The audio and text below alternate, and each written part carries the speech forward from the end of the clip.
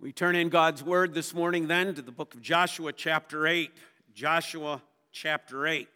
For those of you who are visiting, we are in the midst of a series of messages from the book of Joshua dealing with lessons on spiritual warfare.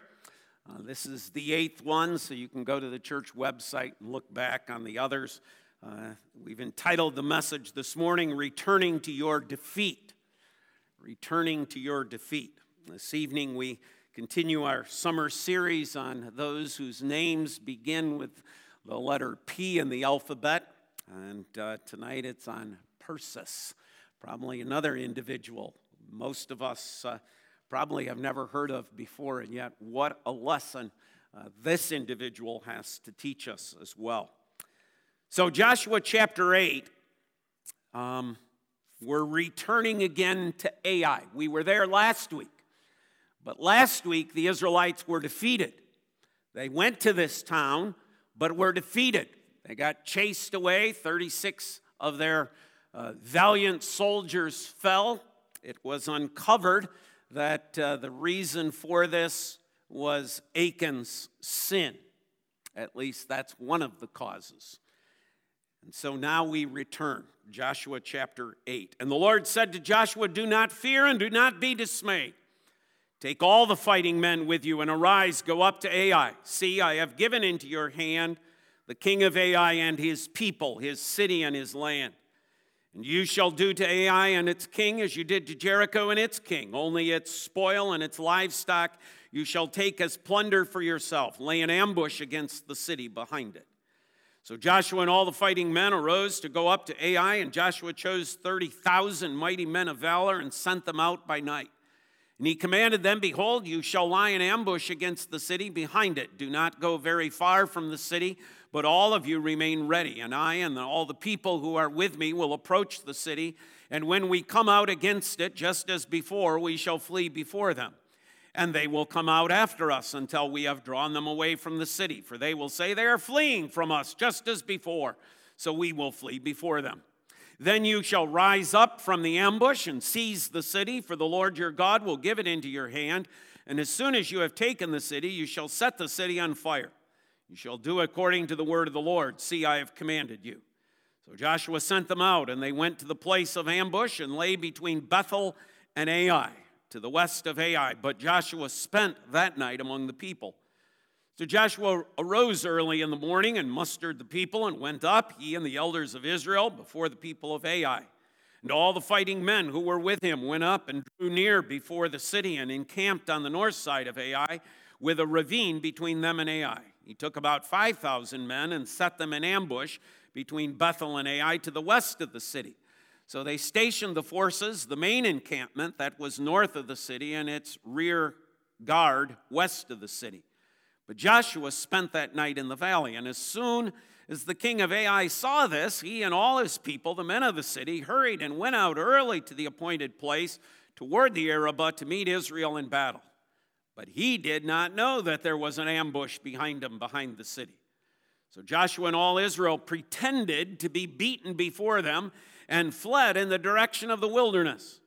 So all the people who were in the city were called together to pursue them. And as they pursued Joshua, they were drawn away from the city. Not a man was left in Ai or Bethel who did not go out after Israel. They left the city open and pursued Israel. Then the Lord said to Joshua, "Stretch out the javelin that is in your hand toward Ai, for I will give it into your hand." And Joshua stretched out the javelin that was in his hand toward the city. The men in the ambush rose quickly out of their place, and as soon as he stretched out his hand, they ran and entered the city and captured it, and they hurried to set the city on fire.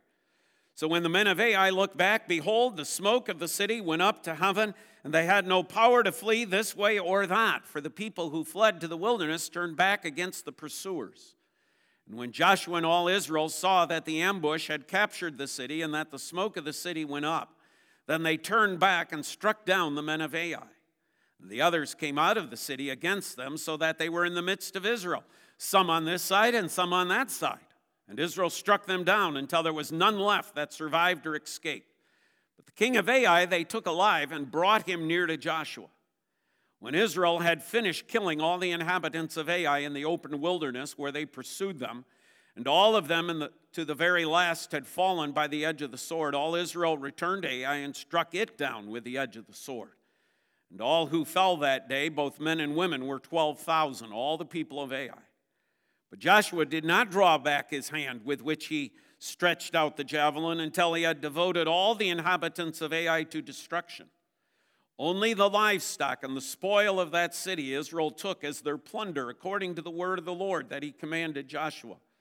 So Joshua burned Ai and made it forever a heap of ruins, as it is to this day. And he hanged the king of Ai on a tree until evening, and at sunset Joshua commanded. They took his body down from the tree and threw it at the entrance of the gate of the city and raised over it a great heap of stones, which stands there to this day. Thus far, the reading of God's word. Let's again ask for God's blessing on it. Dear Lord, we thank you for this word that you have given us. We pray that you'll be with Pastor Bob this day as he explains in more detail to us, that we may understand it better and how we may use it in this day and age. We ask you for your blessings upon this today as well. In Jesus' name, amen. And amen. If you're following the outline this morning, we'll take this with three main points. Number one, other observations on the defeat of Ai. Secondly, the Lord's instructions. And thirdly, a different outcome. So other observations, the Lord's instructions, and then thirdly, a different outcome. Are there other reasons, as we reflect back upon Joshua chapter 7, of reasons why Israel was defeated? We know that the main reason, as was uncovered in chapter 7, was Achan's sin. He had taken some of those things, and the people, in a covenant relationship with God, had broken faith. Were there other mistakes? Well, I think we can note two, at least. One, they were way too overconfident. Right? Remember how those spies came back and said, you don't need everybody. You don't need to take everyone. That's not necessary. Just take 2,000 or 3,000. That's plenty to deal with it. Their overconfidence. They underestimated the strength and power. But it would appear, as we also read in chapter 8 now, they might have been a little overconfident and even underestimated the power of the enemy. It's not as small a town as we thought, is it? 12,000 people. Bigger than Coopersville. It's not that little of a burg. That's what the spies report. That's what the spies made it sound like. But it was a little bit bigger than that. Perhaps there's a reminder to us as the church in this day and age, as we face the spiritual battles of this present age. Let's not be overconfident. Let's not underestimate the power of the enemy, and let's not overestimate our power as well. There's an overconfidence. Perhaps it's because of that victory over Jericho, right? I mean, we've all seen it on the sports scene. A team that on a given Saturday or Friday night might win some great victory over their opponent. It might be their great rival. They come up with a victory, and it's thrilling. There's a great accomplishment. The next week on their schedule, they have somebody minor. You know, they always schedule the team they know they can always beat for homecoming, right, on that next week. And so here come the next week, but they're so overconfident by what they did. The next week, they look horrible, and they go down in flames of defeat. Maybe that victory Not through the Lord's intent, obviously, but through their own understanding. They were simply overcome. Hey, we beat Jericho. We can beat Ai. We don't need to do anything. But there's something else that is a mistake, and it's not just their overconfidence, it's their lack of preparation. If you go back over and read again this afternoon, perhaps, Joshua chapter 7, you'll note there's no consulting the Lord. You note there's no prayer. There's no Joshua going and saying, Lord, what would you like us to do with Ai? He sends out spies. The spies say take 3,000. Joshua does it. There is no prayer. Maybe that's one of the reasons why when we go back to chapter 7 and we have Joshua praying, oh Lord, what's going on? The Lord says, get up. Like you didn't pray to me before. Why are you praying now? Why now do you raise a prayer when before you were looking to your own power and your own strength and your own ideas? And so I think particularly because of what we're going to cover next, their overconfidence, but also the fact that now in chapter 8, what do we hear? We hear the voice of God. We do not hear the voice of God before they go to battle against Ai. And I think it comes to us as a reminder again in our day and age that we are never to move forward in spiritual battle on our own strength, our own wisdom, our own understandings, what we think is the best way. It's always, always in prayer. It's always to seek the Lord in the way in which we are to follow through. Too often, we respond without prayer. And that, even as we see with the people of Israel, leads to defeat after defeat. But now we're into chapter 8. What do we have? We have the Lord's instructions. The Lord, remember at the end of chapter 7, turned from his fierce anger. Turned from his burning anger. Right? The payment has been made in the death of Achan. And his family and all his possessions, they're under a pile of rocks. The Lord turns from his anger, and what does he do? He now comes and graciously speaks to his people. You have to note that as chapter 8 begins then, when we have, and the Lord said to Joshua, what grace. What grace that the Lord is speaking again to his people. That the Lord is coming again to his people. Their sin having been atoned for, now he addresses them as his covenant people once again. Listen to the instructions. I'm not going to spend a great deal of time over these, but just follow along. 1, take all. Notice that? Look at verse 1. Do not fear, do not be dismayed. Take all the fighting men. What was the spies' advice? 3,000. Joshua took it, they lost. What does God now say? Take all. Take every single last fighting man that you have in camp. Leave none behind. Take them all. That's his instruction. Secondly, destroy all. Leave none alive. Destroy all the inhabitants. Verse 1 as well. See, I have given into your hand the king of Ai and his people, his city and his land. And you shall do to Ai as you did to the king of Jericho. All. All. All human inhabitants. And once again, this would be one of those passages. When we come to something like this and the conclusion of what happens here, that so many in our day and age would say, well, you see, I just can't worship a God like that. I just cannot worship a God who would just willy-nilly destroy people. Who would just declare they have to all die. I can't worship a God like that. Or they come up with this inventive scheme of somehow that's the God of the Old Testament, but it's not the God of the New Testament. That's this vengeful God of the Old Testament, not the super loving God of the New Testament. In theology and in churches and in various circles, these are the kind of attitudes you have. It's the attitude of the society around us who just want to dismiss out all of this Old Testament stuff. Yet God is laying for us a foundation. And we would have to maintain, when we look at this is a just God.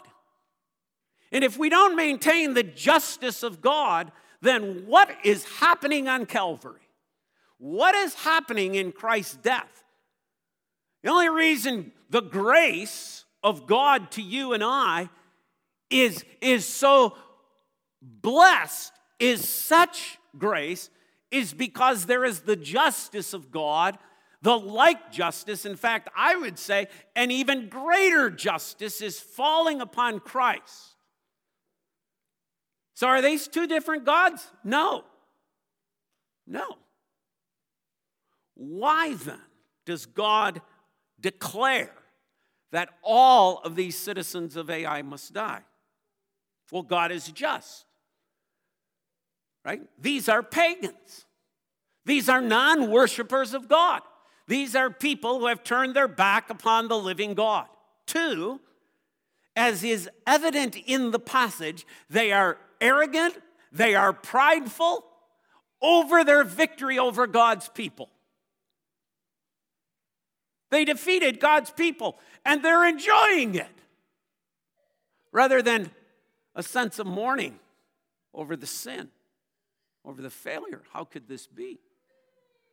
Now, you see, there is an arrogance, there is a pride that God is actually going to use to be their downfall. Thirdly, this is to create fear as well in all the other nations that surround. Remember, Canaan is inhabited by multiple peoples. The Hittites, the Perizzites, the Jebusites, all those ites. God is being gracious. Flee. You want to die? Stay. But if you want to live, then flee. Else what's happening to Ai is going to happen to you. It is indeed as well a note of solemn warning that God is sounding in the defeat, the complete annihilation of these cities. Third, take all, destroy all. Third, use all. What do I mean by use all? End of verse 2. Only its spoil and its livestock you shall take as plunder for yourself. Oh, if only Achan had waited, huh? Right? I mean, if only Achan had waited. How greedy. How often is that not true of us as well, right? Our impatience. We want the get quick rich scheme, so we'll circumvent the truth of God's word in order to get rich quick. We'll go behind the Lord's back. We'll try to in some way engage in some sinful activity under the radar in the hopes of getting rich. Only if we had only waited. Think of Achan. Takes that stuff. When they defeat Ai, what was God's? You can take as much stuff as you want. You don't even need to hide it. You don't even need to put it under your tent. Use it all. It's yours. This isn't even you have to take this portion and dedicate it to the Lord as they did with Jericho. This is, it's all yours. Oh, if only Achan had waited. The Lord's best was right around the corner. But he had to have it his way. Fourthly, the Lord's instructions. Take all, destroy all, use all. And then God gives them a plan. And I find this fascinating. I find it fascinating to think about what God is actually telling them to do as far as it deals with our day and our generation and Christ's words of, right? Be as wise as a serpent, but be as innocent as a dove. Here it is. You want to see what wise as a serpent, but innocent as a dove looks like? Joshua chapter 8. This is it. What's the plan? Lay an ambush. And it's interesting how many times God says it and how many times the Word says it. Let me just count for you. Verse 2, verse 4, verse 7, verse 9, verse 12, verse 14, verse 19, verse 21. An ambush, an ambush, an ambush. We today in the church, I'm afraid, would look at this and say, oh, I don't think we should lay ambushes. We shouldn't do that to our enemies. What's God saying? Repeatedly, over and over and over and over. Set them up. Set them up. Set them up for a failure. That's what an ambush is. Set them up. Be smart. Be wise. Sometimes when we engage the enemy of this day, of this age, it is indeed to be an ambush. We'd say, is that okay? God told them to do it. God told them it was permissible. God even told them to play act. God even told them that there needs to be a decoy. Pretend like you're defeated. So here's this elaborate plan. Joshua takes some of your soldiers at night, go around to the back of the city of Ai. Joshua takes some of your soldiers and cut off the path, the road that leads to Bethel, who might come to the aid of Ai. So he takes 30,000 soldiers and puts them behind Ai. He takes, I think it's 5,000 was the number, puts them on the road, the pass, to cut off Bethel from assisting them. And then Joshua, the commander, stays with the people. Obviously, that's to be seen. Obviously, that's so the king goes, oh, he's with the people. He's with the people. This is where it's coming from. And the next day, what do? Here's the plan. Go forward just like you did last time, Joshua. Take your people, go forward. You know what's going to happen? The king of Ai is going to say, them stupid people, here they come again. Let's do it again. Come on, folks, let's go get them. Let's go get them. And when they do, when they've left the city, raise your javelin. When they come out of the city, run. Run like you did before. Oh, we're so scared. Oh, they're going to get us again. They're going to catch us. They're going to kill some of us. As soon as they're all out of the city, raise your javelin. What's that a signal to? Everybody turn around. Face them. As soon as that is done, the 30,000 that are in ambush, you step forward, set fire to the city. And then come. And now you got them caught in the middle. Here's the plan. Do they do it? Absolutely. That's why the chapter is so long, because first we get God's instructions, but then we need to hear this is exactly what the people did in detail. But you see, there is an understanding here, isn't there? Verse 14 is kind of where it all comes down to. As soon as the king of Ai saw this, he and all his people, the men of the city, hurried and went out early to the appointed place toward the Arabah to meet Israel in battle, but he did not know that there was an ambush against him behind the city. Why does this work? Because the Lord knows the sinful heart of men. And the Lord knows the salivation of the devil. And the Lord knows he cannot resist another opportunity. But he is not omniscient. He is not all-knowing.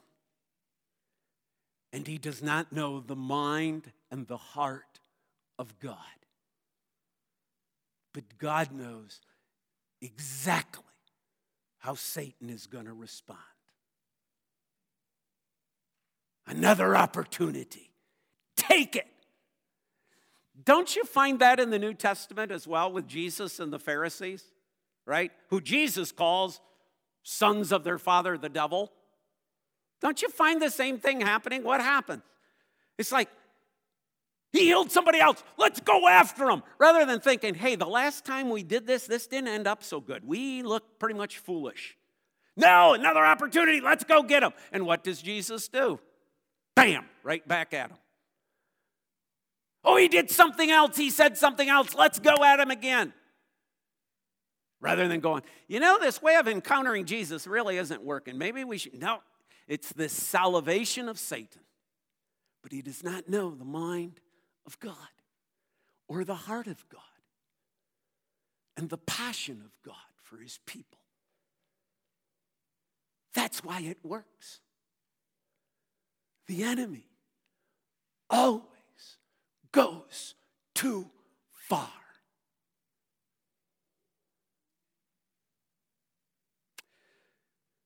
Thirdly, our third point, a different outcome. A different outcome, one, because of Israel's obedience. They did what God commanded, right? It's repeated several times. As God commanded, as God commanded. They did it. They followed the instructions of the Lord. They didn't follow their own plan. They didn't follow their own wisdom. They didn't follow some worldly pattern to make this work. They listened to the voice of God. As we have been saying for weeks now, we are engaged as the Church of Jesus Christ against some pretty powerful spiritual forces in this world. Satanic power that is at work. The church has always faced this. The church in the Old Testament is facing this here in Joshua chapter 8. What is always the key? What is always the pivotal point for the success, for the victories of God's people? Obedience to the voice of the Lord. Obedience to the voice of the Lord. Why is there a different outcome? Israel obeyed. Secondly, Israel's victory. Last time, it was a stinging defeat. Last time, we left them with 36 dead soldiers. We left them in confusion, and we left them with hearts that were melted like water. This time, it is a victory, a complete victory, a total victory. Verse 22. The others came out against them, so they were in the midst of Israel, some on this side and some on that, and Israel struck them down until none was left that survived or escaped. And they do the same with the town, 12,000 people, 12,000 inhabitants total in that day they kill. I was going to use the word slaughter, that wouldn't be quite correct. They kill, they execute God's judgment upon these folks. Except you say, well, wait a minute, we got the king of Ai. Yeah, and he plays a special role here, doesn't he? There's almost like God is foreshadowing something for us. Yes, we have all these minions, but there is one who is ultimately in control. And I think the role of the king of Ai here is to be a reminder to us as God's people of the defeat of God's enemy as well, even Satan. But there's something else, Okay, and I just want to end this morning with this pile of rocks again. Another reminder. You notice how this ends? Okay, verse 28. Just go back and read with me these verses. Follow along. So Joshua burned Ai and made it a heap of ruins, as it is to this day. And he hanged the king of Ai on a tree until evening. And at sunset, Joshua commanded, they took his body down from the tree, threw it at the entrance of the gate of the city, and raised over it a great heap of stones, which stands there to this day. It's interesting how many times so far in these 8 chapters of Joshua we have read similar words. There is a pile of stones, and it remains there till this day. Now, first of all, just understand what the text is telling you, right? And we've done this in Bible studies multiple times, but for those of you who haven't been there, you need to be reminded. To this day means at the time the person wrote it. So at the time that this chapter was written, that pile of stones was still there. To this day, the day the passage is written. It doesn't mean to this day, August 1, 2021. Just to clarify. But those pile of stones, the Jordan, there were piles of stones for the people to remember something. There was Jericho. There's Achan, just in the last chapter, right? And they raised over him a pile of stones. How does this chapter end? And they raised over him a great pile of stones. Over and over and over again, these piles of stones, these piles of stones. There.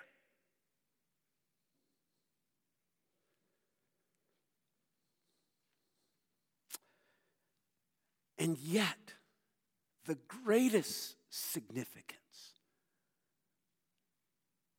is a moved stone.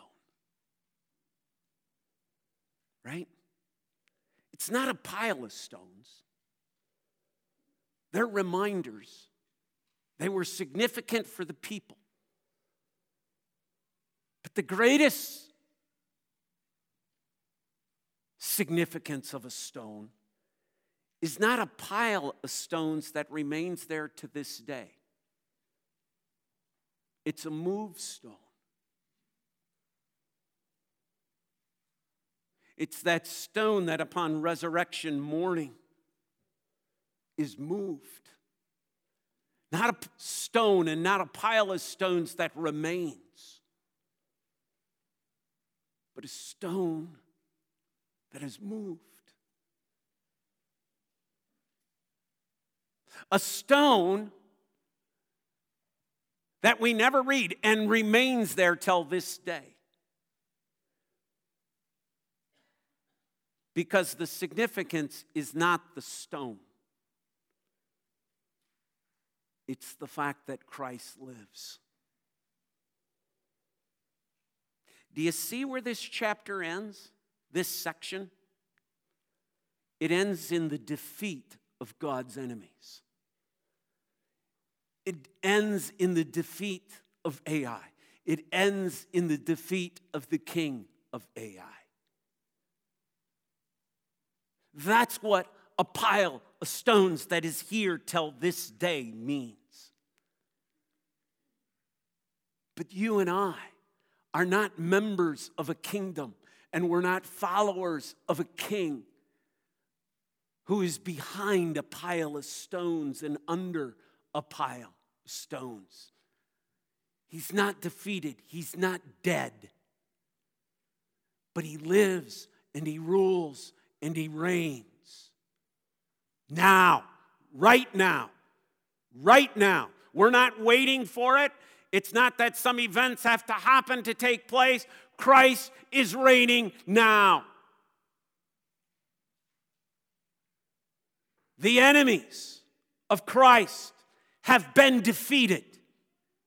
They're done. They're over. They're toast. Why?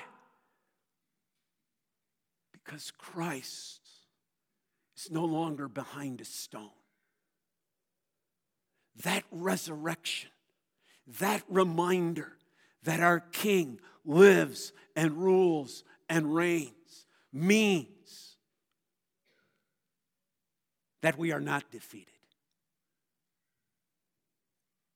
Even in this day, even in this age, we, as those who are part of the body of Jesus Christ, those who are part of the living kingdom of our Lord and Savior Jesus Christ, of the victorious reign of Christ, who follow the true Joshua, who follow the one who is the King of Kings and the Lord of Lords.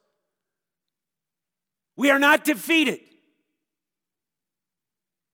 We've already won. We already have and possess, even now, eternal life. It's not something we get, it's something we have. We've already defeated death. We've already defeated the grave. We have already defeated sin. We've already defeated the devil.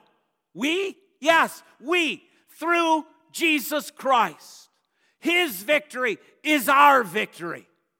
In Him, we live and rule and reign.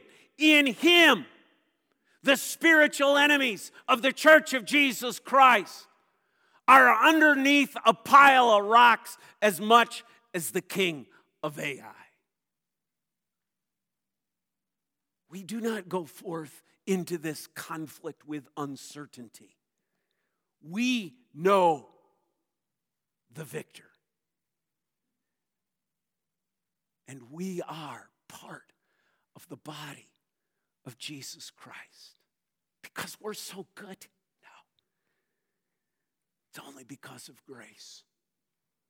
It's only because of that full of atonement of Christ. It's only because of God's electing love for you and I. You know, sometimes it's popular to say in regards to the book of Revelation, I've read the end of the book and we win. That almost makes it sound like there's some question between now and then. It's not really the correct way to understand it. I've read the end of the book and we win. I read the beginning of the book and we win. Genesis 3:15, and he will crush the serpent. We've already won. It's already done. Let us not be afraid to be the soldiers of our Lord and Savior Jesus Christ in this day, in this age. But how do we win? How do we engage this battle? By listening to the voice of the Lord. By following His word, His truth. Not doing things our way. Not doing things the world's way. But doing and living as God would have us live as His people. With deeds of love and kindness, the heavenly kingdom comes. Amen? Amen. Father, we thank you again for your word. What a marvelous text you have given to us this morning, so full of grace, so full of truth, so full of encouragement, so full of hope, so full of passion. But also, Father, so full of a challenge for us today. Father, we pray that we might always follow your voice in this day and age. Even as the culture, Father, raises its troops in so many different ways and facets against us today. Help us to hear and to listen and to follow your voice. Above all the calls of false voices that we hear around us today as well. So that Jesus Christ will be glorified in us. In His name, God's people say, Amen.